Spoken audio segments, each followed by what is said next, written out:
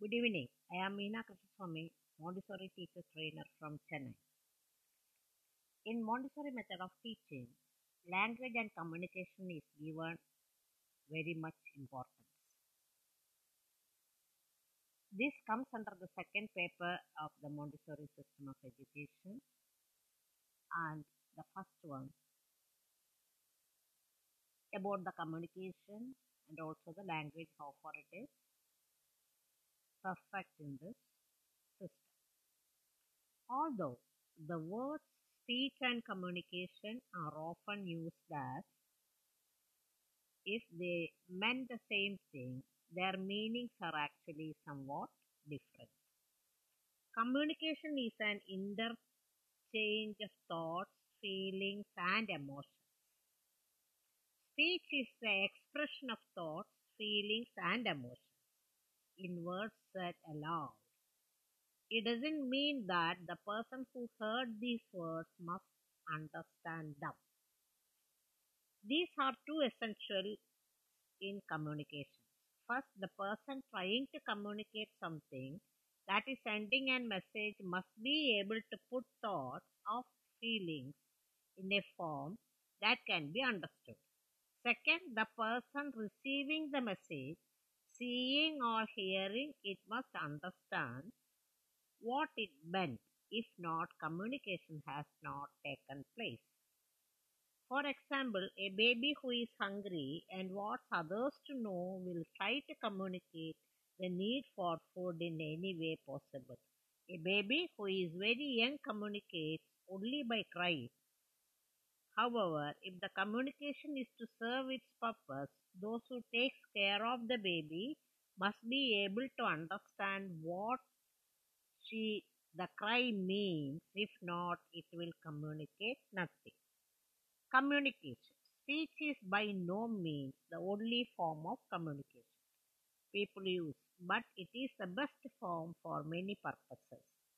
Within a group of people who speak the same language, speech is more widely understood than any other means of communication. However, there are many other ways in which people can communicate. Of those different forms, the one that can be best understood and that are most widely used are gestures, face, and body movements that show different emotions. Touch, such as picking up a baby, sign language, as used by the deaf, arts such as music, dance, and painting, and the written symbols for words. All these forms of communication can be thought of as language. Speech is just one form of language. Learning to speak is one of the hardest skills a person must master. There are two reasons for this.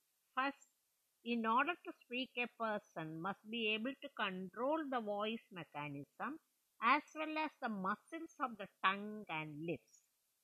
All must work together to make sounds that are meaningful words. Second, the speaker must know the meaning of the words used if they are to communicate what is meant. When adults communicate with a baby, they often use gestures and emotional expressions to catch the baby's attention. The baby is able to respond to such communication at a very early age. Understanding. The first task in communication is understanding others' messages. Babies must learn how to understand what is communicated to them by others through gestures, touch, facial expressions, or words. Babies and young children learn to understand more words than can say. Thus, their comprehension vocabulary is larger than their speech vocabulary. At first, the words babies hear are meaningless to them. In time, they get some idea of what is being said by watching the face of the speaker. A smile, for example, means approval and an angry look means disapproval. Understanding the meanings of expressions and gestures begin around the age of 3 months. By the time most babies are 6 months old, they know their own name. By the time they are 1.5 years old, they can understand the meaning of such single questions. Are you hungry or are you sleepy? By the end of babyhood at 2 years of age, the toddler should understand such simple commands as come to dinner, to throw me the ball, etc. If a good groundwork is laid in babyhood, the young child will make rapid strides in understanding what others are trying to say. They point out the baby must be taught to understand meaning. Babies will learn some of it by trial and error, but trial and error learning is slow and indirect because learning the meaning of words is a long, slow process. Communications to a baby must be done first through facial expression, gestures, and touch. Words should accompany these expressions.